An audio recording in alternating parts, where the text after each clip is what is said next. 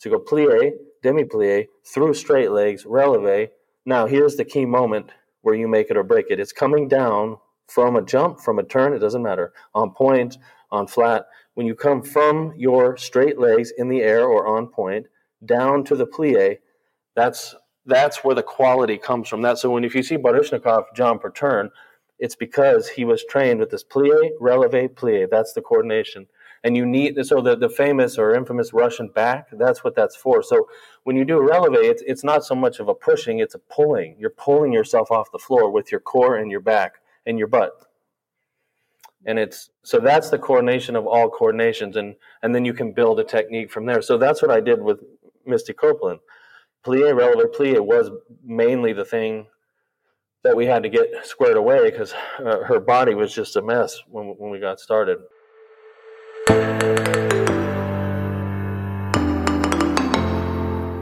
Hello, and welcome to the podcast for ballerinas, adult ballerinas, parents of ballerinas, and everyone in between. I'm your host, Georgia Canning, also known as the Balanced Ballerina, and it's my mission to break down the elitist barriers often associated with ballet. Through my own studios and ballet-related businesses, I'm all about providing space and content for people from all walks of life to experience and enjoy the many benefits of ballet. Each month, I'll bring you industry leaders and thought-provoking guests who will hopefully inspire you to lead a more balanced life, full of grace, with a little grit.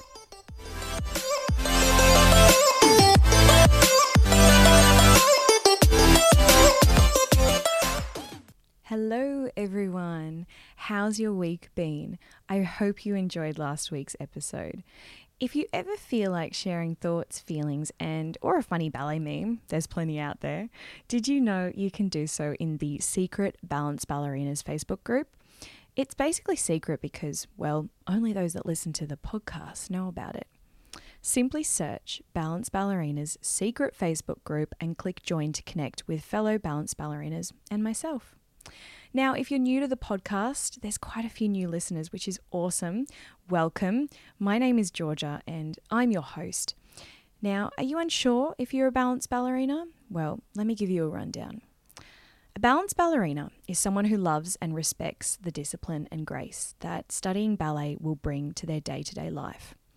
It's someone who doesn't necessarily want to be a professional ballerina, but can use the tools that ballet gifts us to lead a beautifully balanced, wholesome life that you're really passionate about. Now, a balanced ballerina is also someone who may be a professional ballerina, past or present, who takes steps to ensure that their well-being comes first.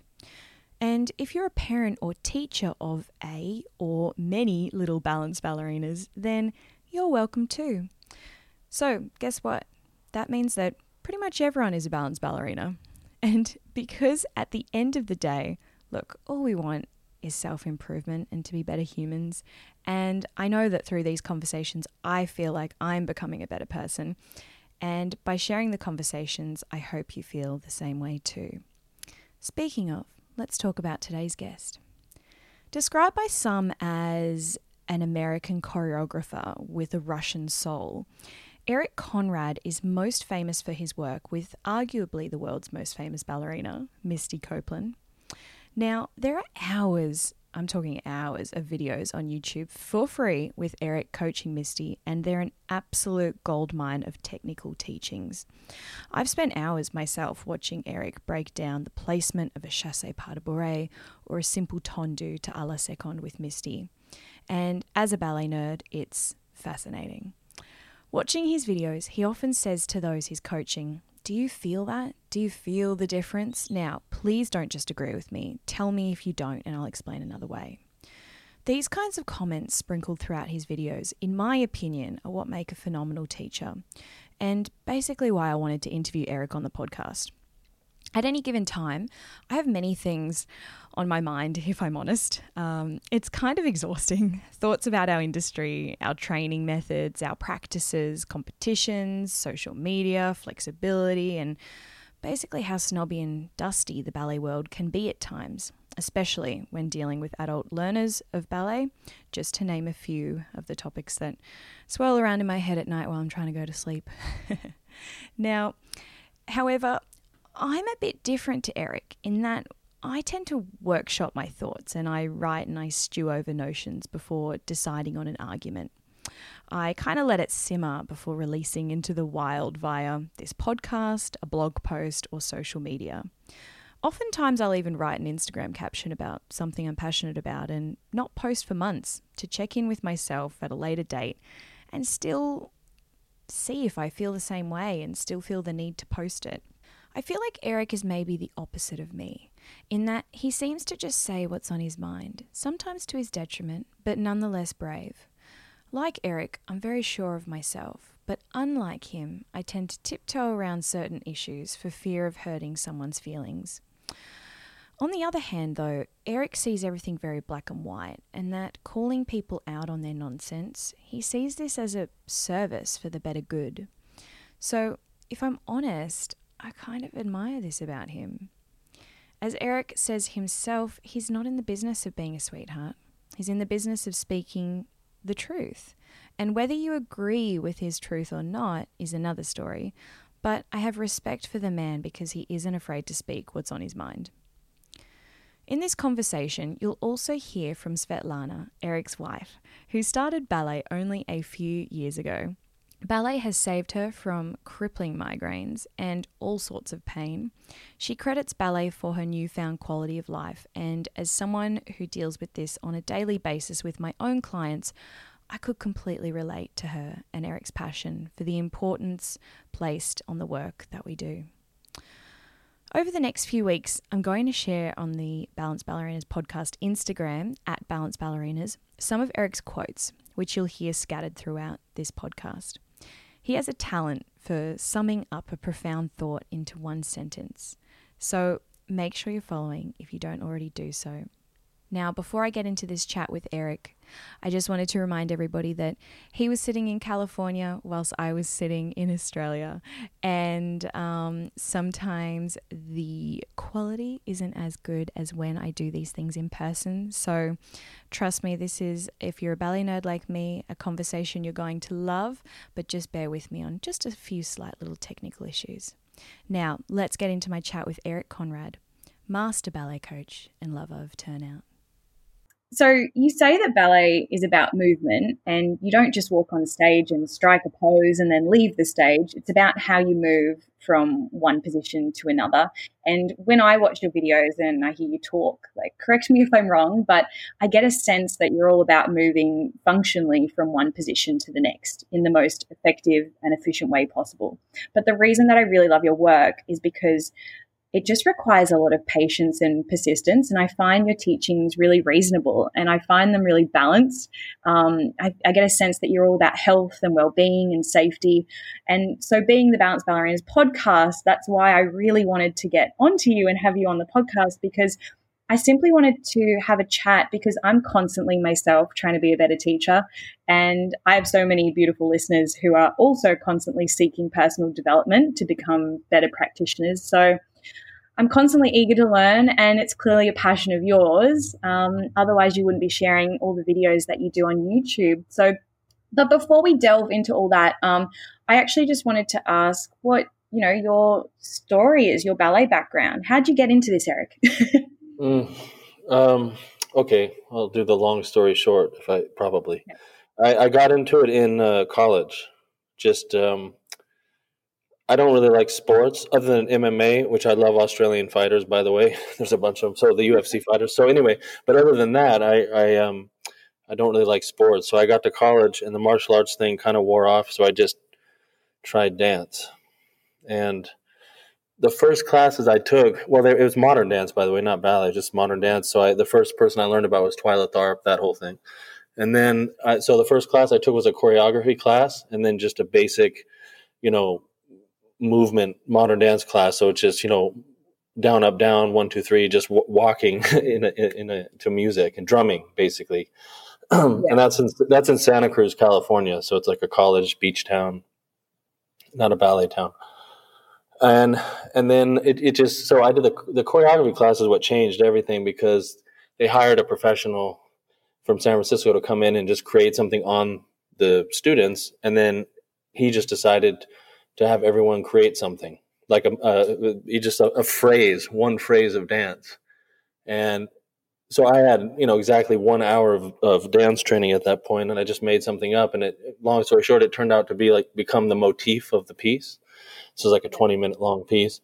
And so he just said, you should think about choreography. So, okay. And then the second advice was to take some ballet classes. So then I just started that, and then that leads you down that, because I like challenges, you see, and get bored very easy. And so ballet keeps you, for obvious reasons, it's an enormous challenge, right? So it's just a never-ending education until you're done. So it kind of hooked me. Apologies, everyone. This is one of those moments where technology failed me and our internet dropped out, but we will jump straight back into the conversation with Eric now. So you met Svetlana, you guys married in Russia. Russia just not accessible. Russian ballet is a closed world in a lot of ways, and whatever is open and available isn't really the core of what all of their, let's say, the Soviet era method, So as it turns out, even though Svetlana doesn't come from ballet, she's obviously just brilliant and knows Russia, And so once we got married and we got going, things just opened up because I had an advocate who's Russian, and knows 100%. The systems. Because ballet, obviously, the ballet in Russia is a government thing, you see. So the bureaucracy is it's an interesting place to work. Yeah, it's ballet in Russia sounds like just a completely different world. Yeah, yes and no. I mean, it yes and no. It has its positives more so than America for sure, but there's also, it's just the momentum of history there is much greater than here in terms of how people view it. Like, for example, parents are way more informed as to what's going on there than here, just because it's like, I guess rugby for you, would be. Yeah. Yeah, it's just part of your culture, right? So it's even if you're not into it, you kind of know something about it, just like baseball or whatever it is here, Yeah, I know very little, but I pretend. I'm a good pretender. Right. Yes, me too. Yeah, exactly. Yeah. So after we were married and everything, I started getting an education officially, and then worked at the Bolshoi Academy. And then just did a bunch of freelance. I can't even remember all of it, frankly, but just a bunch of different, worked with singers, like pop singers, and then ballet stuff, and setting the classics and whatnot. And so a couple of the guys, Artyom Ovcharenko, he's pretty much the number one guy at Bolshoi Theater right now. He was one of my students when he was a kid. He was 16 when I was working with him. And Igor Tsverko, he's also a leading soloist there. So I know all these guys from way back. And so I think we're going to be working with them again, in fact, this summer, possibly. You're a very self-described pragmatic person, and you seem to cultivate, though, a very unique learning experience, and it focuses solely, from what I can see, on the art of placement. I'd love to know, how much is art and how much is science and anatomy, or do you see it like all as one? Well, the art emerges from the science. That's how I see it. So, for example, I don't know if you want to talk about Misty or not. That's sort of the latest thing, but that's the example. And we have some new stuff that we're about to put on the Institute. I wish you would have been able to watch it before we spoke, but maybe we'll speak again. But it's her whole. We could definitely do that too. Yeah, because we're just about to put 5 full classes out. So what it was is I would give her a bar facing the bar, just facing the bar. And then we would go right into Swan Lake is what we were mainly working on. So I would take what we did at the bar and transfer it directly to the choreography. That's what we did the whole time. So she never had a ballet class with me like what we would think of as a ballet class. So the science part of it, though, is I'll tell you what ballet really is, or movement, but let's stick with ballet for a minute. It's really plie, releve, plie. That's it. That's where so because it's an incredibly difficult coordination to get, because you must have turn out your rear has to be very strong, your core has to be very strong, your back has to be very coordinated, your legs have to straighten in ways that they're not designed to. And so demi plie is a much more physically challenging exercise than it would seem. In other words, it's not a rest at all. It's the opposite of resting. It's one of the toughest moves, because releve is born from that. So you go plie, demi-plie, through straight legs, releve. Now here's the key moment where you make it or break it. It's coming down from a jump, from a turn, it doesn't matter, on point, on flat. When you come from your straight legs in the air or on point down to the plie, that's where the quality comes from. So if you see Baryshnikov jump or turn, it's because he was trained with this plie, releve, plie. That's the coordination. And you need, so the famous or infamous Russian back, that's what that's for. So when you do a releve, it's not so much of a pushing, it's a pulling. You're pulling yourself off the floor with your core and your back and your butt. And so that's the coordination of all coordinations. And then you can build a technique from there. So that's what I did with Misty Copeland. Plie, releve, plie was mainly the thing that we had to get squared away because her body was just a mess when we got started. And so there's 5 basic exercises that you use that to build your body up to be able to do even just releve, from a plie or straight legs. And so it's just plie, tendu, tend lié, the way I teach it, and passe parterre is an incredibly important coordination. So front to back, right, through arabesque. So with straight legs, standing there in first position. So let's say you tendu to the front, and then passe parterre to arabesque, and then coming back from arabesque is the key moment. So these coordinations are so much more than we were all taught, because I trained just the normal American way for 7 years before I went to Russia, you see. Yeah. And but they're simple. You see, this is the good news, is that once you understand how to teach it, it gets really quite straightforward. That's what I mean by pragmatic. It's not difficult to learn. You just have to let your body, you have to be patient and let your body acclimate to it, instead of the idea that you're just going to hit it hard and do 2 or 3 ballet classes. You're just breaking your body at that point. What I'm talking about is you want to do about 70% of what you're capable of every day. Not more than that, because if you do more, then you need more recovery. So if you want to be consistent and study, let's say 5-6 days a week, that's fine if you push your body to about 70% of what you can do before you collapse. So you never want to get super sore. That's the wrong way to do it.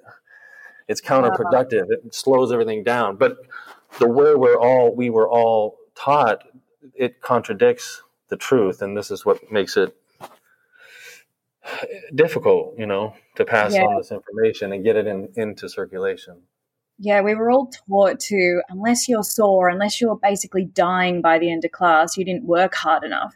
And I guess that's such a difficult thing to unravel and reteach. It's funny, you've touched on so many things that I say to my adult students in regards to, the simple exercises are the most important ones. I think with adults especially, that patience and slowing down, I think sometimes they feel like especially if they've never done ballet before, and they feel like because it's a childlike thing to do, they're like, I've got so much catching up to do. And sometimes I find it really hard because they, will search Instagram or YouTube and be like, oh, why aren't we doing fouettes? And I'm like, you've done 2 ballet classes in your life. We're not doing fouettes.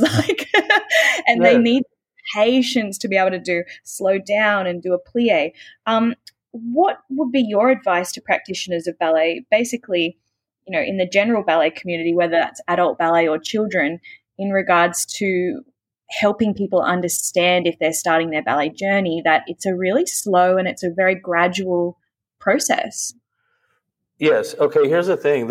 I have nothing but good news, honestly, for adults, because I began as an adult. Young, but 17, 18 is an adult body, so I know what it's like. And then Svetlana began with a bunch of, she can tell you about it. Actually, she would be good to answer this, to put some input here about what it feels like, because she gets impatient too, you see. Yeah. She gets impatient too. And what, I'll hand it over in a sec, but let me just say this, that the way it works is it begins slowly, but that period of slow doesn't last that long if you commit to it. So in other words, it's just like so once you have to build up just enough strength to execute the exercises, quicker, let's say, right? The speed is always the problem. You speed something up. And so it's just getting that minimum level of strength that you can maintain your placement. This is what we're talking about, right? So let's say when you do a tendu, that your core doesn't release, your rear doesn't release, your back doesn't release. So once you can just barely hold it together, then you start doing more stuff, and then it builds. It's kind of like interest, in a pot, or let's say you're saving money and you're adding. It gets exponential at a certain point to where you just take off, So if you can hang in there and just, again, you have to have a teacher that has credibility, that you can trust, that, okay, we're going to get there. It will happen. So, I mean, for example, when I started with Misty, I promised her and her husband, I said, look, 8 months from now, this is what's going to happen. And it happened. And it was, not a linear situation. It was, challenging. But so placement is a way of keeping things on track. That's how you'll always know where you're at, because of the quality in which you can execute basically demi-plie, tendu. These exercises are called basic or beginning, but that's not what it is at all. That is advanced ballet. Establishing turnout and placement is advanced. That's where your brain has to work. And to answer your question a little more directly, advice is this, that I found, at least when you explain things to people, you just say, here, this is what ballet is, and this is why we're doing this. Kids even just go along with it, because they have a lot of thinking to do. They're not standing there bored doing slow exercise. They have a ton of stuff to think about. It's just solving the puzzle of their own body. So it's self-discovery, and it's a whole lot of things going on if you're really doing what I would consider like placement method.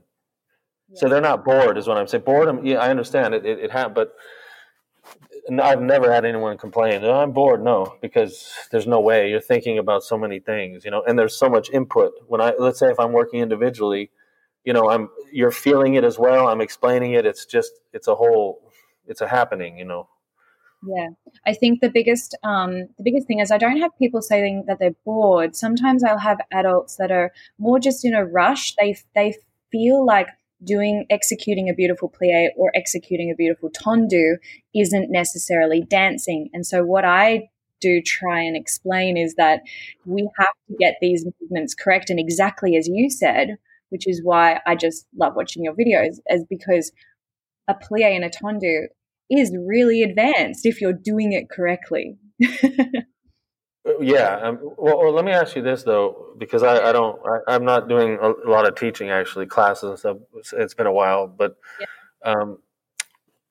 let's see. What do you find that? Let's stick with adults for a minute. That they have some goal in mind or some objective that they're trying to get to, or what is their objective, generally speaking? I think there's a small percentage of, say I have 20 people in an adult ballet class, which is on a regular. I take about 5 to 6 adult ballet classes a week, and they've got about 20 people in them.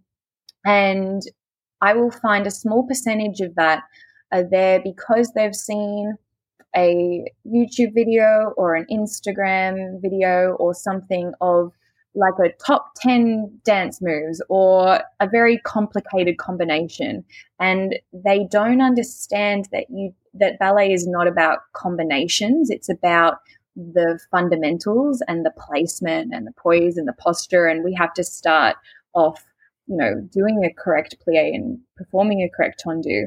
And so what I sometimes come up against is, when do we get to the big stuff? And I'm like, maybe never. Like, I don't know. I don't plan on teaching fouette turns in an adult ballet class. So sometimes that's the wall I come up against. Does that make sense? Yeah.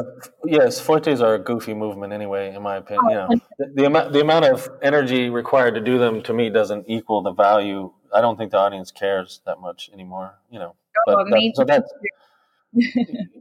So that's that. But so we have to define what ballet is then, right? Yeah. So everyone's done some dancing, ballroom, whatever, and so ballroom dancing is dancing. You learn the steps and you start going.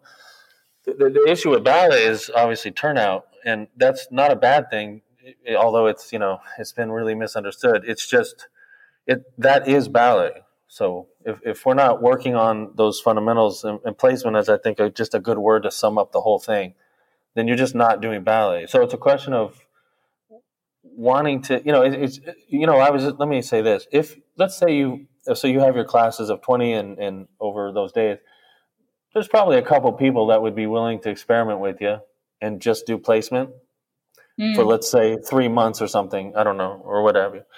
And then put them back into the group class and watch what happens. You see what I mean? So it's difficult to explain, but when people see, so ballet is a quality of movement. That's what you're trying to get from them and they for themselves it's a quality of movement. So let's say someone films them do a little combination with the phone and they look at it and kind of like pleased at what they see, that there's a quality there. And it's a difficult quality to explain. It's just a feeling that you get, like when you watch any of the greats, I don't know, Nureyev, whatever, aside from personalities, but I mean, just the way they move, or Vasiliev, or any of these, ballerinas and ballet dancers, there's a quality there. And it looks otherworldly, but really it's plie, releve plie. That's really at the core of it all. So, and it's also not getting injured. I mean, that's just a very practical thing. So that's the reason. But I understand you're running. It's like I said, there's this momentum of history where everybody thinks that, well, this is what ballet is, but it really isn't that. And the other thing is this idea of recreational versus professional. And I don't know if you know this about me, but I don't distinguish between the two at all. Ballet is ballet. Either you're learning ballet or you're not learning ballet. It doesn't matter what reason. I don't even think a reason is necessary. I think you just do it and see what happens, Yeah, I did know that about you, and that's one of the reasons why I really wanted to connect too, because I love that you don't make a distinction between the two. It's just all one and the same, which you agree, right? It's just, it is what it is. Yeah, I do. It's like sometimes how when I take a ballet class and going back to adults, sometimes they will come out and they'll go, oh, so if you're in a company class and you're in a professional company, is that what you would do? And I went, well, yeah, we start at bar, we move into the center, we finish with some form of Grand Allegro or a Reverence, and that's what you would be doing. I treat you exactly the same. Yeah. Yeah. I mean, to me, I just break it down. It's correct or it isn't correct, and I say, because this is the other thing you get right. In New York, it's a ballet subjective. Not really. Ballet is if ballet is done. I'm talking about what's on stage now. If what is done is professional, squared away, then it's subjective. That maybe you don't like the music, maybe you do, maybe you don't like the style, maybe you do choreography. But if it's not even correct technically, just basic fundamentals, then to me it's not subjective. It's just not ballet.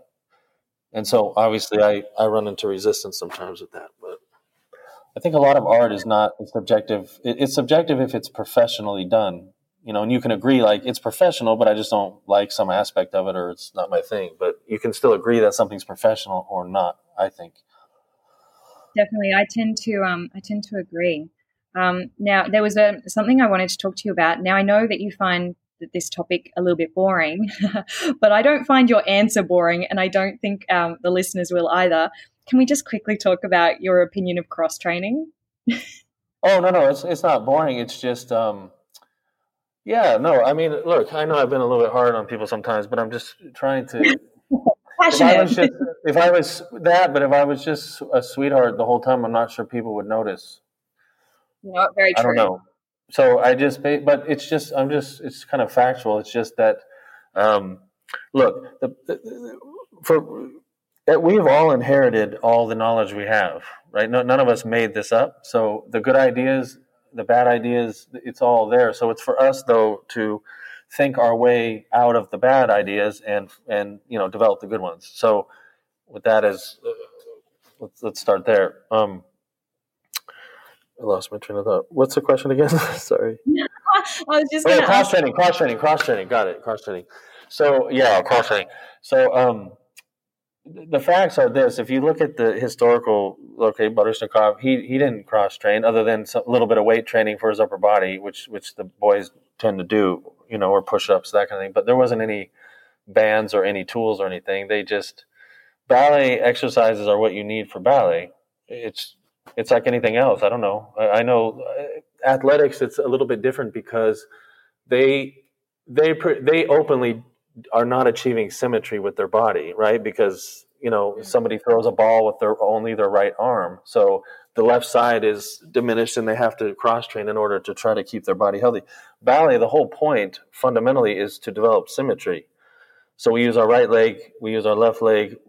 we use everything as equally as possible. I mean, that's built into placement. So that, because our bodies are wildly, they're not symmetrical, right? We all have most people have a, whatever leg you would kick a ball with, whatever arm you write with, right? And so over time, they build up in different ways and they take different shapes, especially for adults now. If we're talking about adults, you have an adult body, you've walked stairs forever, played sports, whatever. And so what happens with placement is it makes sure that the right leg is using as much as the left leg.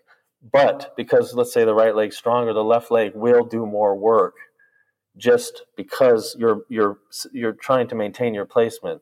So in other words, you like sports science couldn't tell us how many more tendus do you need to do with the left leg than the right leg. Let's say your left leg's weak. They could not tell you that. You could stand on a pressure plate and do it, but they couldn't tell you how much more to engage one leg than the other leg. So the only way you can get that exact in a science sense is with placement. Am I going too much into the weeds? No. It's great. I love your explanation of why, and it's interesting. I saw lots of before and after photos of Svetlana when she started her training. And Svetlana, your body is so symmetrical. If you can still hear me, she can't hear you at all. How about I'll talk a bit and then I'll just hand her off and you can go with her. I'd love to ask her questions and then head back. Wait, do you want me to hand off to her now, or do you want? Great. Yeah. Yeah. Okay. Hi, Svetlana. I was just talking to Eric about cross training, and I was talking about your before and after photos from when since you've started training, and I was just saying that you have the most incredibly symmetrical body. Well, actually, just because I'm very good at this to hide, that's why I didn't notice it. It's actually not really, well, on the after picture, yes, it looks more symmetrical, but on the before is not really good. It's not symmetrical at all. I have the right side, it's a little bit bigger than the left one, but it's getting less now, for sure. I think you're doing amazing. As an adult ballerina, and studying ballet in your ballet journey, what have you found the most challenging? The most challenging, actually, it's to be perfectly honest, is just relax and try to listen Eric what he's telling me to do. That's the problem. I actually trying to solve, as he's explained before, I'm trying to solve the puzzle for sure. It's actually not a physical challenge or anything. It's just my own head is in the way, my own thoughts. So I'm starting to think about, because again, I already know a few things ahead, and that probably interferes with the training. So I'm trying to achieve what he wants instead of just let it happen and listen to him. And that's the challenging part, to pretty much accept that you have to listen to him as an adult. Because normally I would assume you explain to me once, you don't have to repeat the same thing. If we're talking about, let's just say I would study math, right? You would explain to me once, formula, and I would repeat, right? It's very easy. But here, I don't know. It's very hard because I understand the formula, but I can't always repeat it without interfering. Because I'm trying to, in my mind, I'm thinking, I'm doing good, so I need to do more or more faster, and that's the challenging part. That's where I'm kind of interfere a lot. Yeah, so that's it's where not. Most adult ballerinas, their frustrations lie in the fact that exactly what you're saying, you've tapped into it. It's I hear what you're saying, but my body isn't quite doing it. Yes. But then, actually, I found one. If I completely, let's just say, relax and just say, completely will be open and okay, I'm not gonna think for myself in this case, and I'll just let's just try your way. Okay, take me slowly again through the steps, and when he does it, the body works. And this is what still surprises me, that why is it like that? And this is the hardest part for adult to understand, because you feel like you're not progressing, or you feel maybe you're not doing something right. Maybe you're like, not, I don't know. Then you start to blame yourself, like, well, it's my body not working. It's actually not the body, it's the mind. And especially, the kids, they're easy. I noticed that. Adults, no, too much thoughts in the head. So many listeners will be nodding their heads in agreement right now. I also wanted to ask you about how are you? So you started ballet because you suffered migraines, am I correct? Yes. Yep. So what improvements have you found since starting ballet training? Well, actually, I don't have any more migraines. Sometimes I have headaches, just tension headaches, but it's not often anymore. The other things would improved. My back is stronger, so I don't have so much lordosis and kyphos, and I don't have I still a little bit when I have problem on scoliosis, but it's going away. I'm actually sleeping better for sure, because before I couldn't really sleep because the back always hurt. If you try to find any kind of a position to relax, no. So yes, the back, the migraines, that's the thing that improved. And overall, actually, I've noticed that I have more stamina, just in general. So if I'll just summarize it, just to improve, I'll say in general, it improved quality of life, of my life. So I'm really. From that point, I'm actually very grateful that I've already achieved. Yeah, that's amazing. I mean, it's why I'm such a huge fan of ballet, and it makes me so happy whenever I have a client that says you've improved my quality of life. I mean, it's just huge, isn't it? Yes. What's it like being taught by your husband? You must be a good listener and very patient with him. Well, let's put it this way. If I will be honest with you, at the beginning, probably, it's not even at the beginning, it's just, yes, it's very hard to be trained by your own husband, for sure, because you have to separate when he's a teacher and when he's a husband, really. And that's what I found sometimes challenging to really separate. Sometimes I guess it depends, if you go to a dance studio, right? So if you go take a class, you kind of walk into the class and you already know. So you take everything let's just say you're like, okay, so he's a teacher or she's a teacher and I'm a student. That's it. The problem is when you husband and wife, you can't really that easily separate. So you can define that really easy. And for example, I will pick it up his mood, he will pick up my mood, and it's just if we're not lined up, so it's actually will interfere maybe in the training in a way that I might not listen, not purposely, but just just a little bit maybe frustrated, and I don't want to listen. But I noticed that actually over the time, I pretty much decided, okay, so he's a teacher, and when he explains certain things to me, he doesn't mean that he doesn't like me anymore or he's trying to be mean to me. I just, need to accept that he's a teacher, so he's trying to teach me, and I'm a student, so I'm actually receiving the information. And I guess I'm always repeating that to myself. Okay, I need to stop that. Stop being a wife. No. We're equal here. You can't just tell me what to do.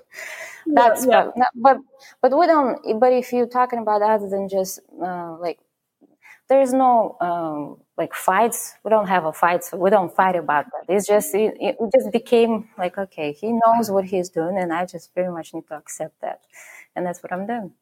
You're an amazing woman. I think if my boyfriend was telling me what to do, even if it was his domain, I'd be like, "What are you talking about? I don't need to listen."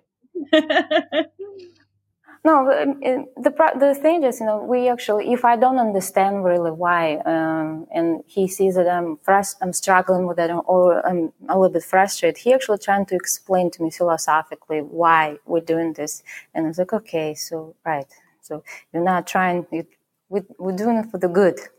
Yeah, so it's not directed at me. Yes, that's hard, but in life in general, no, we're kind of equal partners, so then it's easier. So if we're not taking the training in the equation, so yes, in life we're equal partners for sure. So he listens back. Let's put it this way. Good. You've got a good woman there, Eric. Yes.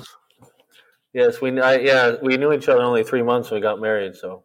Oh really? Wow. Yeah. Well, because I was 30. Yeah, well, I was 30. I already had, so. Yeah. Never intended to marry, actually, but that's how it happens, I guess. But when you know, she was the one. Mm-hmm. Yeah.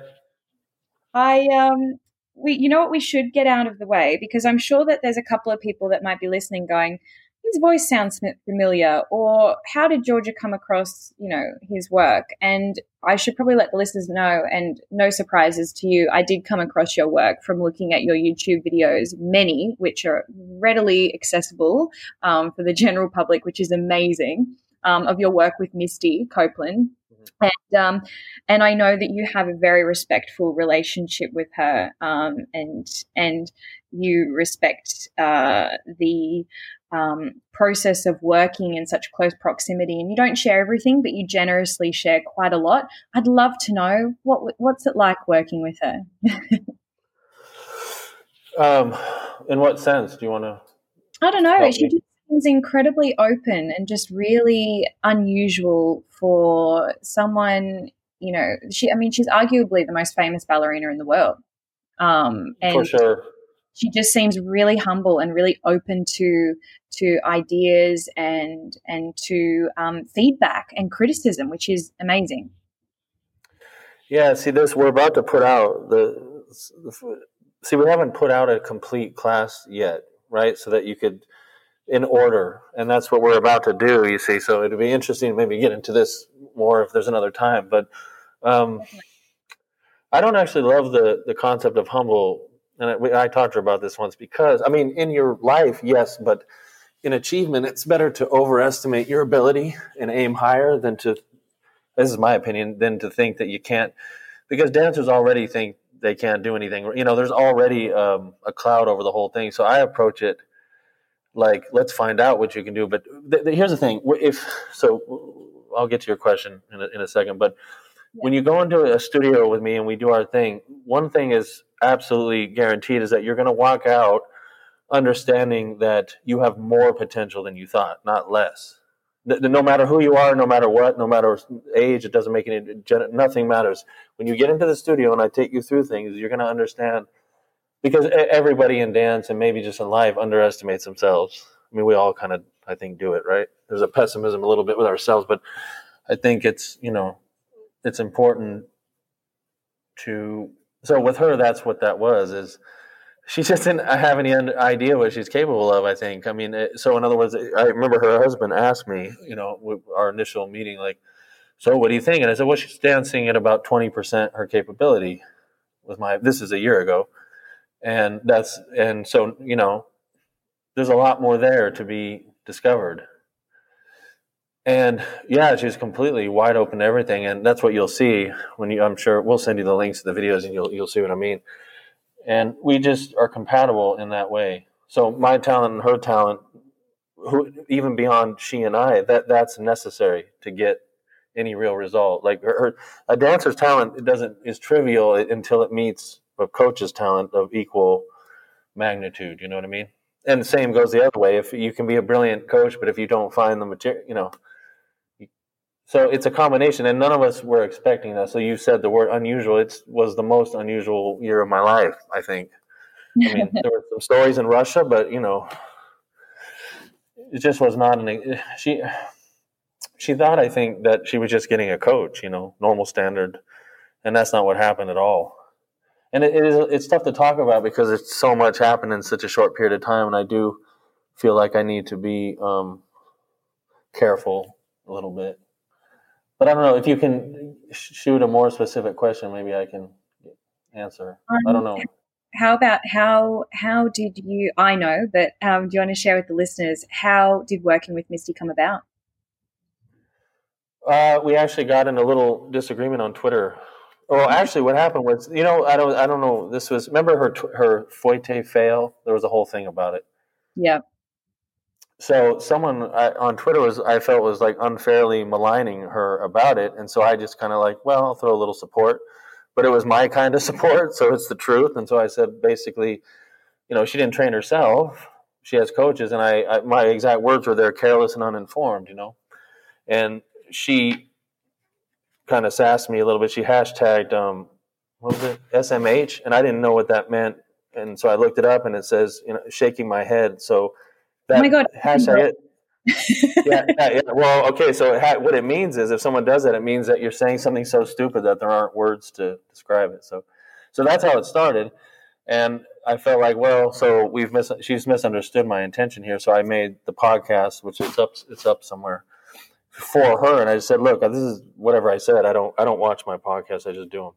And like 4 months later, she emailed me, and she was completely open, like even for a normal person, open. But she's famous and all that, and so I was like, well, okay, well, if you're going to be open, I'm going to be open. And we just emailed for a couple months, was it? And then we met in California, which is where we were when she did Nutcracker last not this year, but the year before that. And then she had the premiere for the Nutcracker movie she was in, and she invited us to that, and we went there, and it was a cool experience. And then we just sort of decided, okay, well, let's give it a try, and that's the short. Nice. It's story. Yeah, it just happened. I don't know, weird. It is still a little strange to think about it. But one thing that you've said, which maybe a lot of people don't quite realize, is that dancers don't make dancers. You've said it's coaches and teachers' responsibilities to make dancers. Yep. Yeah, I love that personally. Well, one of the things I respect about what Baryshnikov has said in public a long time ago, he says, I'm not a teacher, I'm not a choreographer. And he's right. It's not that dancers can't be or become it. Whatever your aptitude is, it is, and whatever work you want to put in is fine. But the education for a dancer is to take in information, assimilate it, and get it on stage. A teacher is a whole different ballgame. It's just a different discipline in the same profession. So I don't know if this is a good analogy, but it's the dancers, the driver in the race car, and I designed and built the car, you see. Yeah. So your body is like an instrument that carries your mind around, and the mind is the important part, more so than the body, honestly. Bodies can change, no problem, even what is considered difficult. The mind is what doesn't get enough attention, not even close. Yeah, definitely. It's funny, I've heard you touch on the topic of what, and it's fascinating how many people don't know this, is that especially in the Western world, if you want to become a ballet teacher, you can open up a shop and slap ballet teacher on your name and you can teach. But what I love about, and I completely am against that, but very like you. But what I love is that you say what it is to be a teacher is to be a leader. You must voluntarily accept a great deal of responsibility, and that's the outcome, the results of what you teach, period, without exception. I just think that's so powerful. Yeah, but we also, I guess this is what I feel responsible. I think if you have an understanding or a gift or something, that you need to put it to work for other people. And so, but we can't expect people to just figure it out, because there's more math involved in that. Not literally, but in other words, what ballet has suffered, as you know, historically, it ebbs and flows. It's this constant starting over, and it's just it's politics, it's wars, it's everything that's happened in the last, let's say, 300 years. Is what I think more modern ballet came from 300 years. It's just been, ballet's just come and gone, and great strides have been made and then lost completely. And so what I really feel strongly about is recording all of this stuff so that no one has to ever start over again. Yeah. Well, did I answer your question, or did I not? Yeah, no, I think so. I think it's just I like to let people know that just because someone has and I know that you'll agree with this, just because someone has danced all around the world and in different companies and whatnot, that doesn't necessarily make them a good teacher. Right, but I think they need to be provided with. Well, we're going to find out actually who really wants to do it, because the reason to make it affordable and online is it's a starting point. It's not the whole thing, but it's a starting point of, having good information is better than not having any at all. But you can't expect people to teach well or professionally if there isn't a professional education available that's accessible for everyone. Because it's very expensive, right? You're going to get a university degree and spend 80 grand, and that's just not feasible for everybody. And if someone has the talent but not the money, then what? You lose that talent, you lose that to you. They go on and do something else with their life. So it has to be the right information has to be accessible. That's exactly what I'm here to do, like with the institute, that side of it. Definitely. So I don't know. So I got we got to be fair to everyone. That you can't expect people. I mean, not you, but we can't expect people to just spontaneously understand It's a science. It's a science of all movement, really. Your hips, how these things interact. It doesn't matter if you're a footballer or a fighter or a dancer or whatever, basketball player. It doesn't matter. It's all the same. It's just moving our weight around and transitioning that weight. And we're very inefficient creatures. We're just clumsy and weak and inefficient. So ballet it's about efficiency, that kind of thing. I know that's not a romantic way to say it, but I mean, the bottom line is you need to be strong and coordinated, and then you can do everything else after that. And so there's a real way to fast track this, which is what placement is. I have to put the program out in the world, and then, who wants to do it will do it. And those are the people that will get results quickly. When's the program coming out? Well, it's going to be ongoing, you see. So we're starting. We'll put out these coaching videos with Misty, and then probably a few more, and then just tracking. We're going to offer like a daily class with like adults. So Svetlana, or it's really a weekly class. If we're being honest, you don't need a different class every day. You need the same basic class for a week, and then just add details as you go. Or maybe 2 weeks, maybe a month. You focus on specific things, So probably a weekly class. One will be with Misha. He's 11, our son, and then with Svetlana. That'll be ongoing, because again, the idea to put out these very thick, these dense videos, just a ton of information. It's okay to kind of, I think, put one out like we put out. It's just kind of like the textbook. But what you really need is the week by week, day to day. It's a better way to get information out a little bit at a time. So that's what's happening going forward. So I'll introduce a major topic, like the first one's going to be plie, releve, plie. That's dancing. And then once a week or twice a week, we'll put up classes starting from scratch. This is how you build the body up. And it's just, so that's kind of what we're doing. Definitely. Are you popping this? Is this going on YouTube, or is it going on your website, or where's it going? It'll go on our website. It'll be like an institute. We're calling it an institute. Yep. So there'll be, call it like basically qualification courses. So but the qualification is based on not, passing some random exam. It's show me that you can teach Tandu, for example. And that's it. It's just results based. You just say, well, okay, show me, in other words, a type of exam would be, obviously I'd have to be in the studio with the people doing it, but just say, okay, teach this particular thing. Show me how you teach that.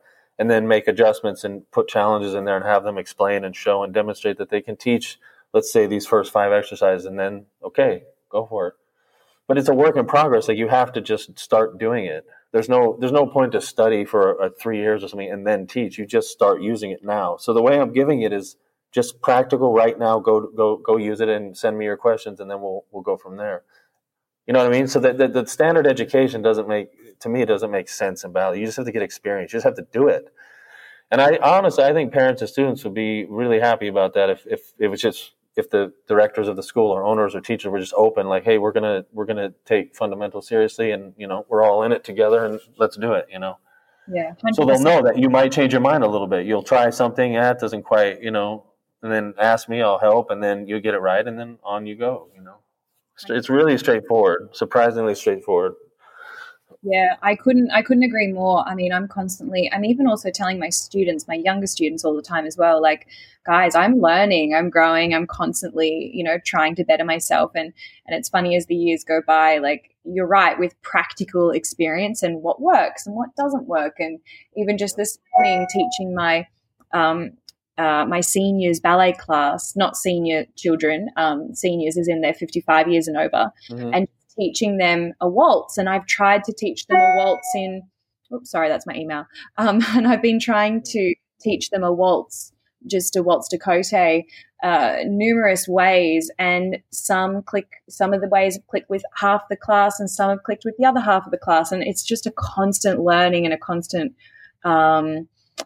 progress and experimentation. And I've been teaching for over 10 years now, and I think to myself, every year I'm like, oh, I'm so much better than I was last year. And then the next year, oh, I'm so much better than I was last year. And so it's a beautiful thing being a teacher and constantly learning and evolving and growing. And I can't wait to get my hands on some of this.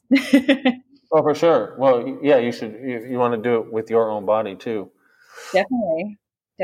Yeah, I was just going to say, from teacher to teacher, you've explained your work before as an ethical obligation, and it just really resonates with me. Like, I can relate 100% because I, like you, am trying to build a ballet community that we want to be part of. Did you want to just further tell the listeners what you mean by, you feel like your work's an ethical obligation? Because I just love that concept.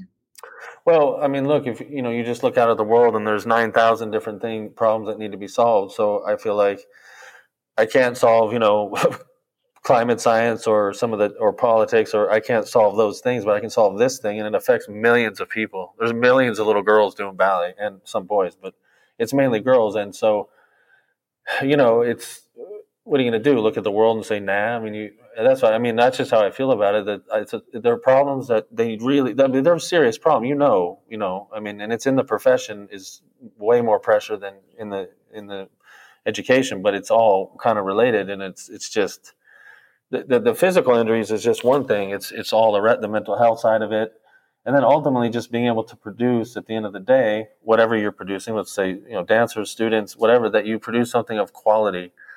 That the public or the parents can go, yeah, that's quality.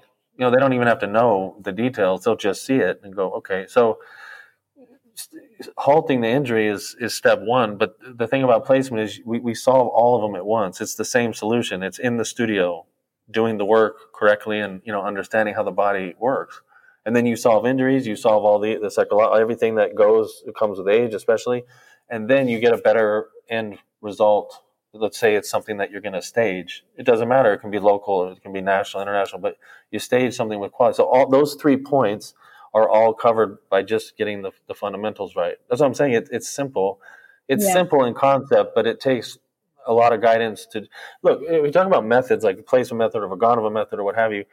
It's really, you end up creating your own personal way of getting the same results that, let's say, I would. But you're not going to do it exactly like me. That's not possible. You're a different person. But you begin by imitating. Okay, here's how I do it, and you just start doing it. But you will just discover your own way. You will discover it. It's just what happens. If you're dealing with the truth, like good information, you'll find your way. So that's what I mean. It's not just me that has the obligation. I think anybody who's in it, who can help solve the problem, I would like them to get on board, That's why I'm trying to make it as easy as possible. I mean, sometimes my communication is a little bit blunt, I think, but, working on it. I'm not a, professional podcasting. I'm not that, I like your delivery. I think it's fine. And I think you said something earlier in our conversation where you were like, maybe if I wasn't so blunt and maybe if I was a sweetheart, that it wouldn't get as much attention as it does. And I kind of believe that. Like, sometimes you do need to be a bit abrupt to actually get people to listen. Do you find that? Right. Yeah, so for sure. Yeah. I mean, it wasn't intentional. I'm just myself, as I've kind of run out of patience. In other words, look, because here's what happened, because we get email every day, every single day, and it's a lot of it's like these horrible stories, and I know what's going on. And, like especially when parents want a recommendation. Well, there's not a school in America that I would put my kid in. Not right now, not as it is. So how am I going to tell you to put your kid? See what I mean? I can't do that. So I got to do something about it as much as I can. But ultimately, reform has to happen. What I'd love to do is I'd love to get my hands on some of your new content and put it into practice. And I would love to, because we've covered so many surface levels of lots of topics today, I would love to get you back on and delve further after I've actually really experimented with your teachings. Does that sound like a plan? Yeah, no, that's a great idea. Yeah, that's a great idea. Yeah. Yeah, we can send you links, I think, tonight even, right? Is they up yet? Yeah, tonight or tomorrow. Well, our time, yeah. Yeah, because I'd love to tomorrow. Nitty gritty of the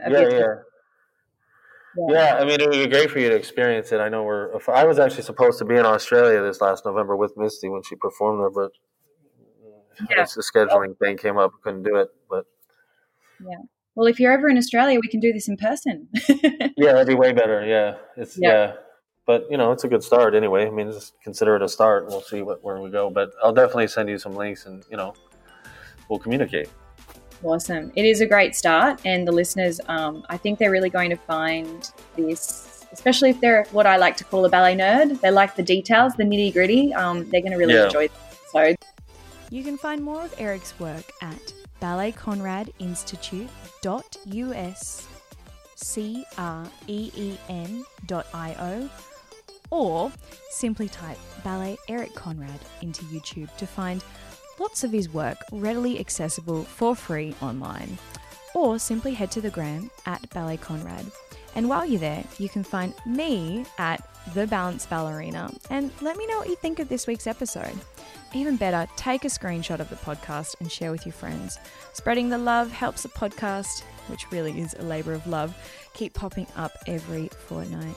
But for now, have a beautiful week. Kick those goals, and as always, keep chasing that grit and grace.